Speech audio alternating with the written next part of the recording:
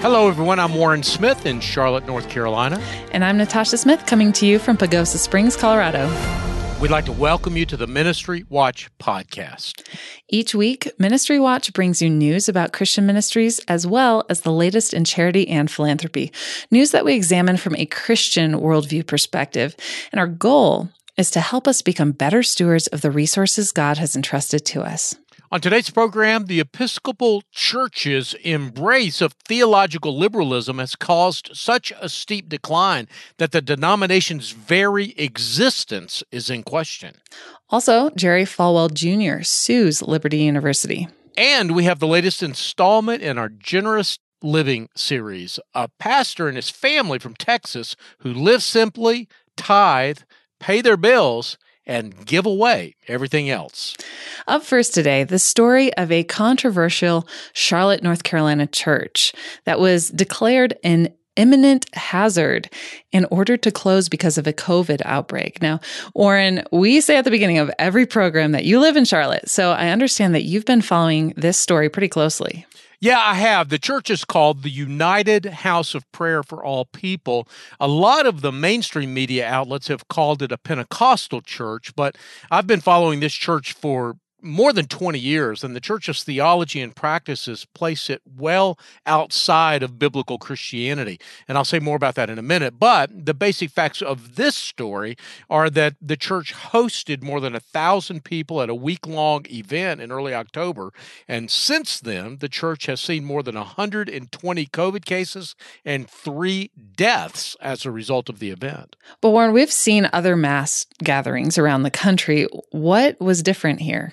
Well, not only did the church meet, but its leadership refused to comply with recommendations for social distancing and wearing masks. The church's leadership didn't respond to media attempts for a response to this story, but the United House of Prayer has always gone its own way, telling its members that the leaders of the church were authoritative in their instructions, and that sometimes went against the local authorities and made the leaders of the church rich in the process.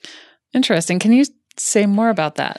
Yeah, I can. The Charlotte United House of Prayer Church is a part of a network that was founded in the early 20th century by an immigrant from Cape Verde, and he was known as Sweet Daddy Grace. The churches are typically huge Gothic structures guarded by statues of lions on either side of the entryway. We have several of them in Charlotte, and I can tell you they are really quite imposing structures.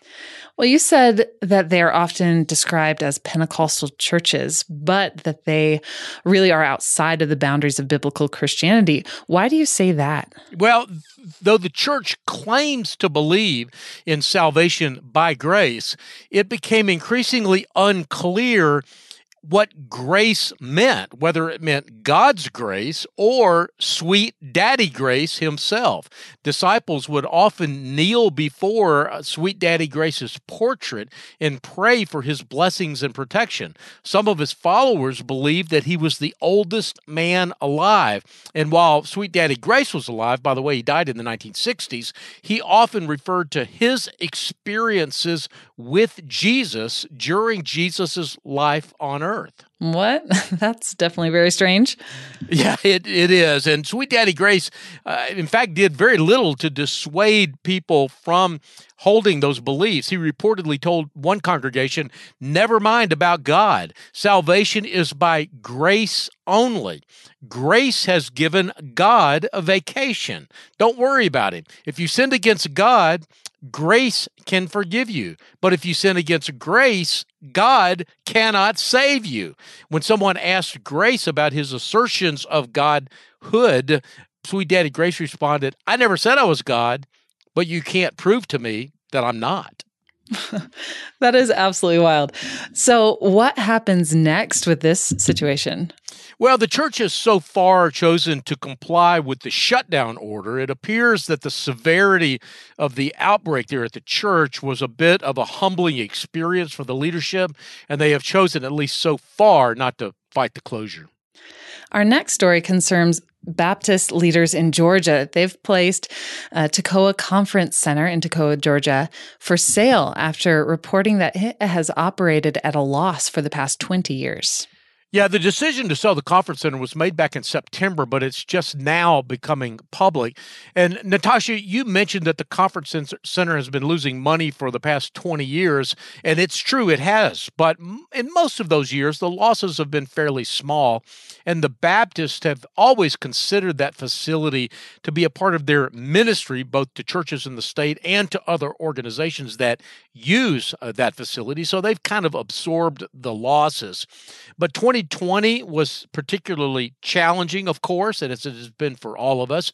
The chief operating officer for the Georgia Baptist, his name is David Melber, said that the losses this year were projected to be about $1.1 million, and that number was too big to be sustainable. I understand that for the Baptists to sell this facility would really represent an end of an era. Yeah, it would. I was raised in a Baptist church in the Atlanta area, and Toccoa was always something of a mystical and storied place for a lot of Baptists in Georgia. It was where conferences took place and camps for kids. A lot of life-changing experiences happened there. I've been there a number of times. It's on a beautiful spot on a lake right up in the North Georgia mountains. It was originally built in the 1940s by Christian businessman L.G. LeTourneau. A lot of our listeners may know who LeTourneau is, in part because he was also a prime benefactor of LeTourneau University in Texas and did a lot with mission aviation in the early days of flying in this country, and missionary flying in particular. Now, he wanted this particular facility to be a Christian hotel for Christian people when he built it in the 1940s, and it was that for years. He sold it to the Southern Baptists in the 1960s. I say sold it. He contributed money to the Southern Baptists so they could actually buy the facility from him. That's sort of how generous he was. But the reality is that the world has really changed since the 1960s, especially when it comes to things like camps and conference centers. A couple of weeks ago, we reported that Lifeway, which is the publishing arm of the Southern Baptist Convention, sold its conference center, Ridgecrest, in North Carolina. A couple of years earlier, they sold their Glorieta Conference Center in New Mexico. COVID has been a contributor to this shift, of course, but it's also just kind of an evolution in the travel industry. The reality is that most of these legacy properties just don't come up to the standards that people have come to expect from conference facilities these days. To prepare for the sale, in fact, the Georgia Baptist did an assessment of the Toccoa facility, and they estimated that it would take more than $8 million to make the repairs and upgrades needed to bring that facility up to current hospitality standards. Warren, before we go to break, a story about dramatic incline in the Episcopal Church.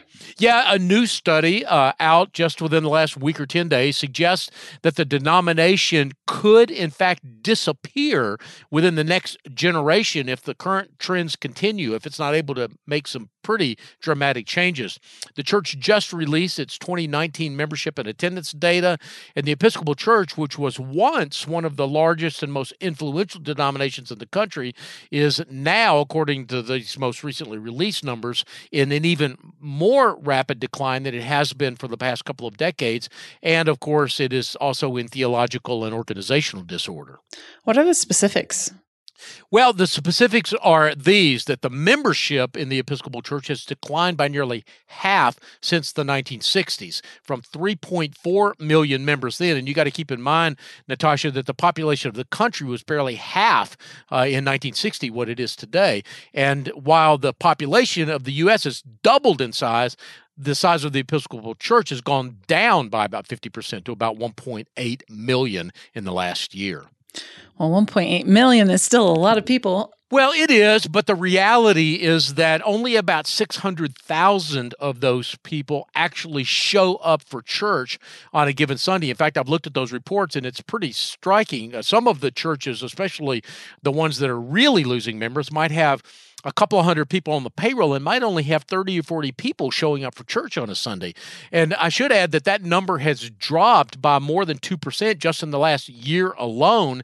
And that 2% number, anywhere between 1.5% and 2.5%, has been the annual decline for the last 20 years or so.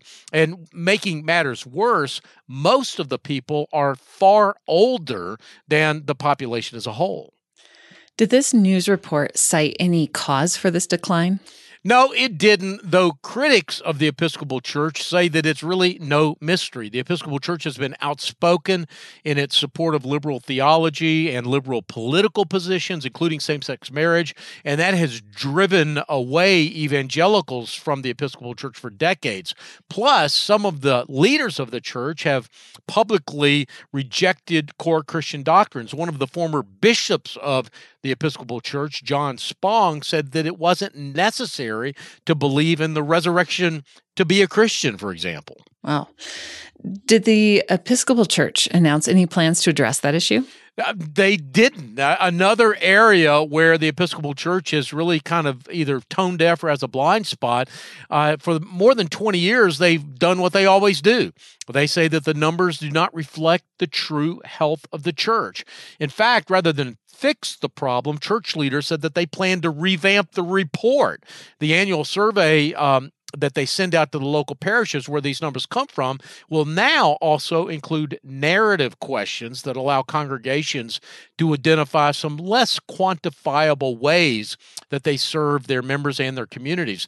But the Reverend Tom Ferguson, who's the pastor of a large church in Massachusetts, St. John's Episcopal Church, told the Episcopal News Service that statistics like Sunday attendance are still really important and that the church should not use open-ended questions as a way to justify the decline. In fact, Tom Ferguson said this, which I thought was pretty striking. If you have tons of people doing free laundry at your church, that's great. But if you're still losing 25% of your congregation in a few years, you're not a church, you're a laundromat. Well, Warren, we have to take a break, but when we return, Jerry Falwell sues the college his father founded. I'm Natasha Smith, along with my co-host Warren Smith, and we'll be back after this short break.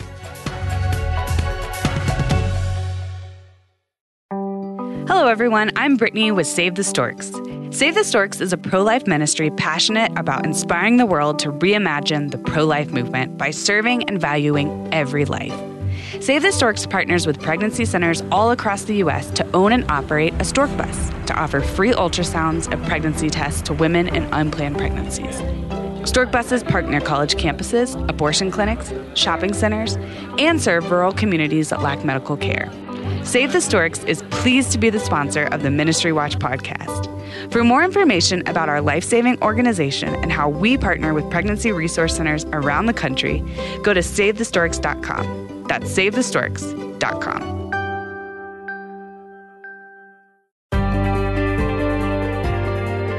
Welcome back. I'm Natasha Smith, along with my co-host, Warren Smith, and you're listening to the Ministry Watch podcast. Now, Warren, let's continue with news that broke late in the week.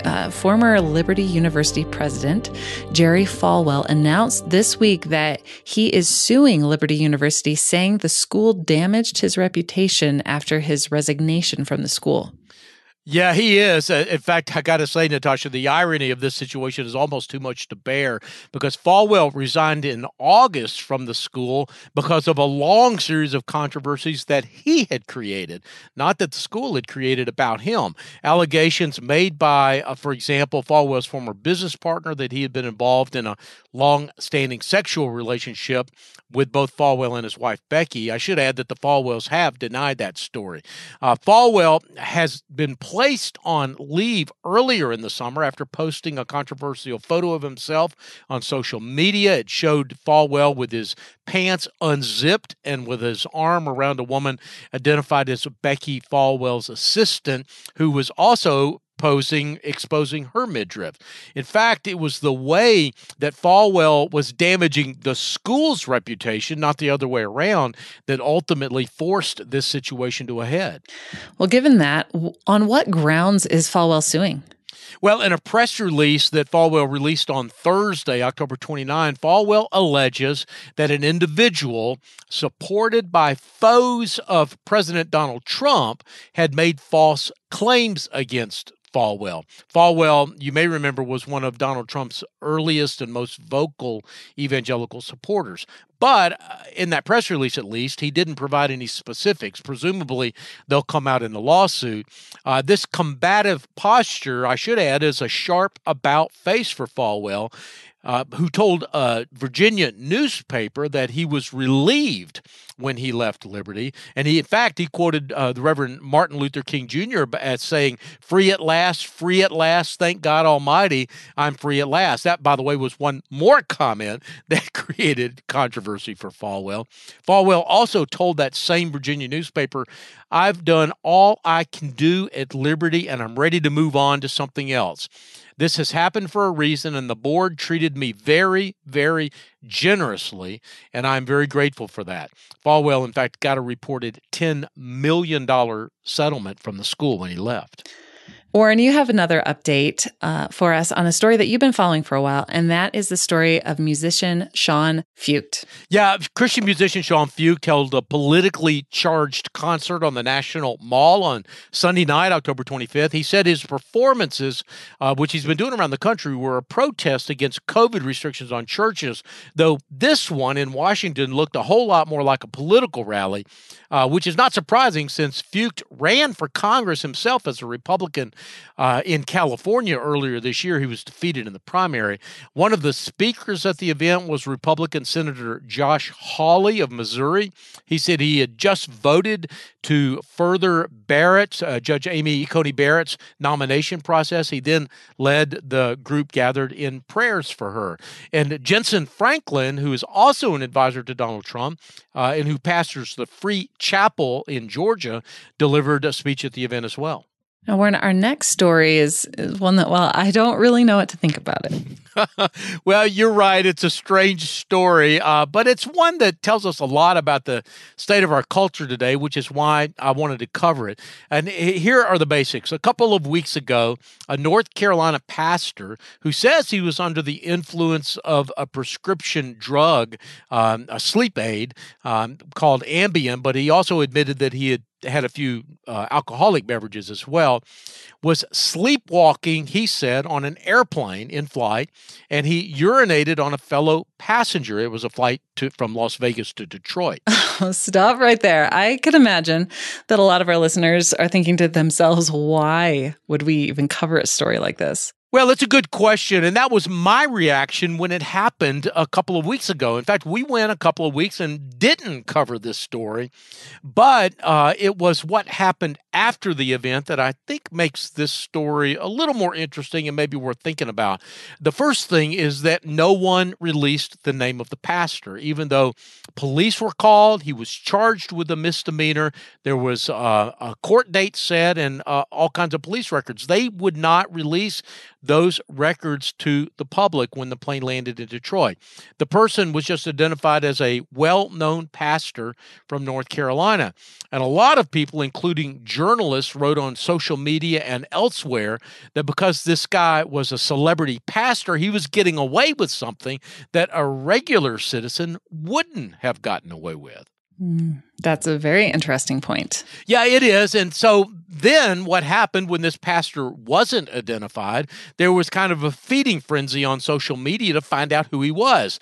The frenzy forced several well-known North Carolina pastors, including Will Graham, the grandson of Billy Graham, who still works with the Billy Graham Evangelistic Association, and J.D. Greear, who's a pastor in Durham, North Carolina, and the president of the Southern Baptist Convention. These guys actually had to issue statements saying that they weren't the pastor. It eventually took a news organization filing a Freedom of Information Act to get the identity out of the Detroit Police Department. It turns out the guy is the Reverend Danny Chalmers. He was charged with disorderly conduct.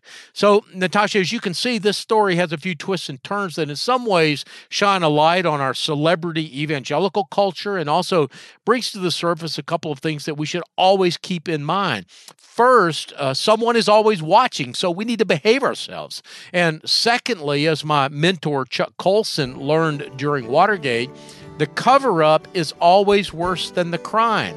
If you make a mistake, own it, apologize, repent, face the consequences. Otherwise, your mistake could turn into a 2-week-long national news story. Wow, well, that is good advice. Now we're going to take another break, and when we return, the next segment of our Generous Living series. I'm Natasha Smith with my co-host Warren Smith. More in a moment.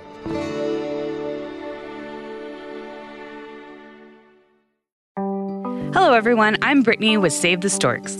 Save the Storks is a pro-life ministry passionate about inspiring the world to reimagine the pro-life movement by serving and valuing every life.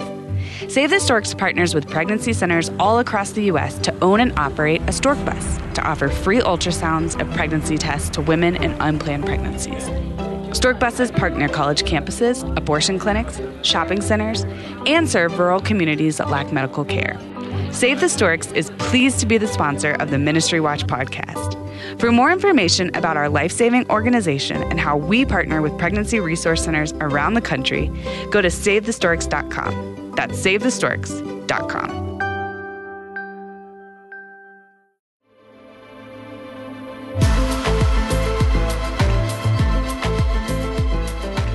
Welcome back. I'm Natasha Smith, along with my co-host Warren Smith, and you're listening to the Ministry Watch podcast. Now, Warren, as I promised before the break, we've got the next segment in our Generous Living series. This week's story is about a Texas pastor and his family. Yeah, when Jimmy and Laura Seibert committed their finances to the Lord very early in their marriage, they really didn't set out to become radical givers. They thought the decisions they made, the sacrifices they embraced, were just a part of following Christ. What were some of those decisions? Well, the first decision that they made as a young couple was to go into ministry. Jimmy and Laura met as students at Baylor University. They were involved in Campus Crusade for Christ. They married a year after they met in 85, married in 86. They began working for a church in Waco, Texas, but they also formed a ministry on the side called Antioch Ministries International, which trained and sent missionaries all around the world. In fact, I should add that AMI is still active and has more than 140 full-time missionaries around the world. But in 1999, Jimmy and Laura left that first church that they were at, Highland Baptist Church, to plant their own church where Jimmy could become the senior pastor, Antioch Community Church. It's also in Waco, Texas, and he served as a senior pastor, and under their leadership, the church has really grown. Now has about 3,500 members, and some people might know a little bit about that church because if you've ever watched HGTV's program Fixer Upper, Chip and Joanna Gaines go to that church, and occasionally you'll sort of hear about that on the program. Well, early in their marriage, as I said, Jimmy and Laura studied scripture about living life together and what it looked like to store up treasures in heaven. And they said they came across the expression sell everything or give up everything and follow me often enough that they thought they should take it seriously. Now, let me pause you there. There's a lot of rich people in the Bible, but Jesus doesn't tell everyone to sell everything. Well, you're absolutely right. In fact, some of the richest people are in the Bible, and Jesus never speaks ill of them. Joseph of Arimathea, in fact, was apparently a benefactor of Jesus in the New Testament, and we have folks like, King David and Solomon and others who are apparently very rich people. And the Seiberts acknowledged that, but they also said that they wanted to be willing to follow Jesus, whatever it might cost him and wherever it might lead him and them and their family. And that meant for them a few key principles. They were going to live simply, they were going to work diligently, and they were going to give generously. Those were the three key principles that they decided to adopt early in their marriage. And what that over time came to mean to them was this, that they would tithe to their local church. They would support missionaries because obviously they had a heart for that because of the missionary organization that they formed. They would pay their own bills. They would be diligent about not going into debt and making sure that they met all of their own financial obligations. And then they would give the rest away. So does that mean no savings accounts or retirement funds or college funds? I mean, I understand that they have 4 children. Yeah, that's exactly right. And that is, in fact, exactly what it means for them. They said that getting their families to buy into what they were doing was one of the hardest parts of this commitment. But they also committed to living without debt. And if the family needed anything and they didn't have the money, they would pray about it and work to earn the money to get what they needed. Jimmy also said something that I thought was pretty profound. We decided early on that if something didn't get provided for, we're not going to blame God or anyone else. We're going to be willing to live with the consequences of our decisions to live radically. Wow, I love that. That's such a challenging story. And I understand that you have some videos to go along with it. Yeah, we do. Just go to the Ministry Watch website, and that story is on the front page. We have a link in the story to an interview with Jimmy and Laura Siebert that is embedded in the story itself. That's awesome. Now, Warren, we have to bring our time together to a close. But before we go, I know that you have an update about Ministry Watch for us. Yeah, I do. Something I wanted to share with our listeners. For more than 20 years, Ministry Watch has been rating the financial efficiency of Christian ministries. In the early days, we had a few hundred ministries in our database, so the ratings compared one ministry to all of the other ministries in the database. The top ministries got 5 stars, and the bottom ministries got 1 star. And that worked for many, many years. But as our database grew, it became obvious that some ministries that were doing really good work would get a low rating for reasons that were largely beyond their control. Can you give me an example of that? Yeah, I think so. Our ratings reward organizations that spend the most money on ministry. So if you take in $100 and you spend $99 on ministry, you're going to get a very high rating from us. But some ministries, like camps or colleges, for example, have to spend money on buildings and other assets before they can actually serve people. Ministries like that with lots of assets acquired over many years, even if they are using those assets fully and efficiently, couldn't really compare with, say, a relief and development ministry that raises money to deal with a natural disaster and then immediately spends that money to serve people who have been victimized by that natural disaster. That definitely makes sense. So what is the solution? The solution, we think, is just to compare like ministries. We now only compare ministries with other ministries doing similar work. But before we could do that, we needed to add a bunch of ministries to our database. So that's what we've been doing over the course of the past year. Our database has grown from about 450 ministries to about 650 ministries. And now we've got enough ministries in every category to make those kinds of comparisons possible. Wow, that sounds amazing. So what should our listeners do about that? Well, you can check out your favorite ministry on our website. Just go to ministrywatch.com and hit the bright red button on the upper left-hand side of the page. That'll take you directly to the database. The ratings for most of the ministries in the database didn't change, but the ratings did change for nearly a third of the ministries. So use the search engine, find your favorite ministry, and see how they rank. And by the way, if you don't find your favorite ministry there, send me an email, and we'll look into it. Yeah. That's great. Thank you. Anything else before we go?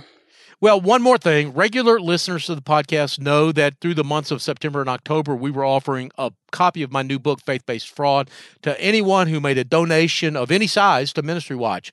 I just wanted to make sure everyone knew that that offer ends on Saturday, October 31st, in part because I'm glad to say we're almost out of books again, and we don't plan to reprint any more books, at least until after the first of the year. So if you want to get a copy of Faith-Based Fraud, you need to act before Saturday, October 31st. You can just go to the ministrywatch.com website and hit the donate button at the top of the page.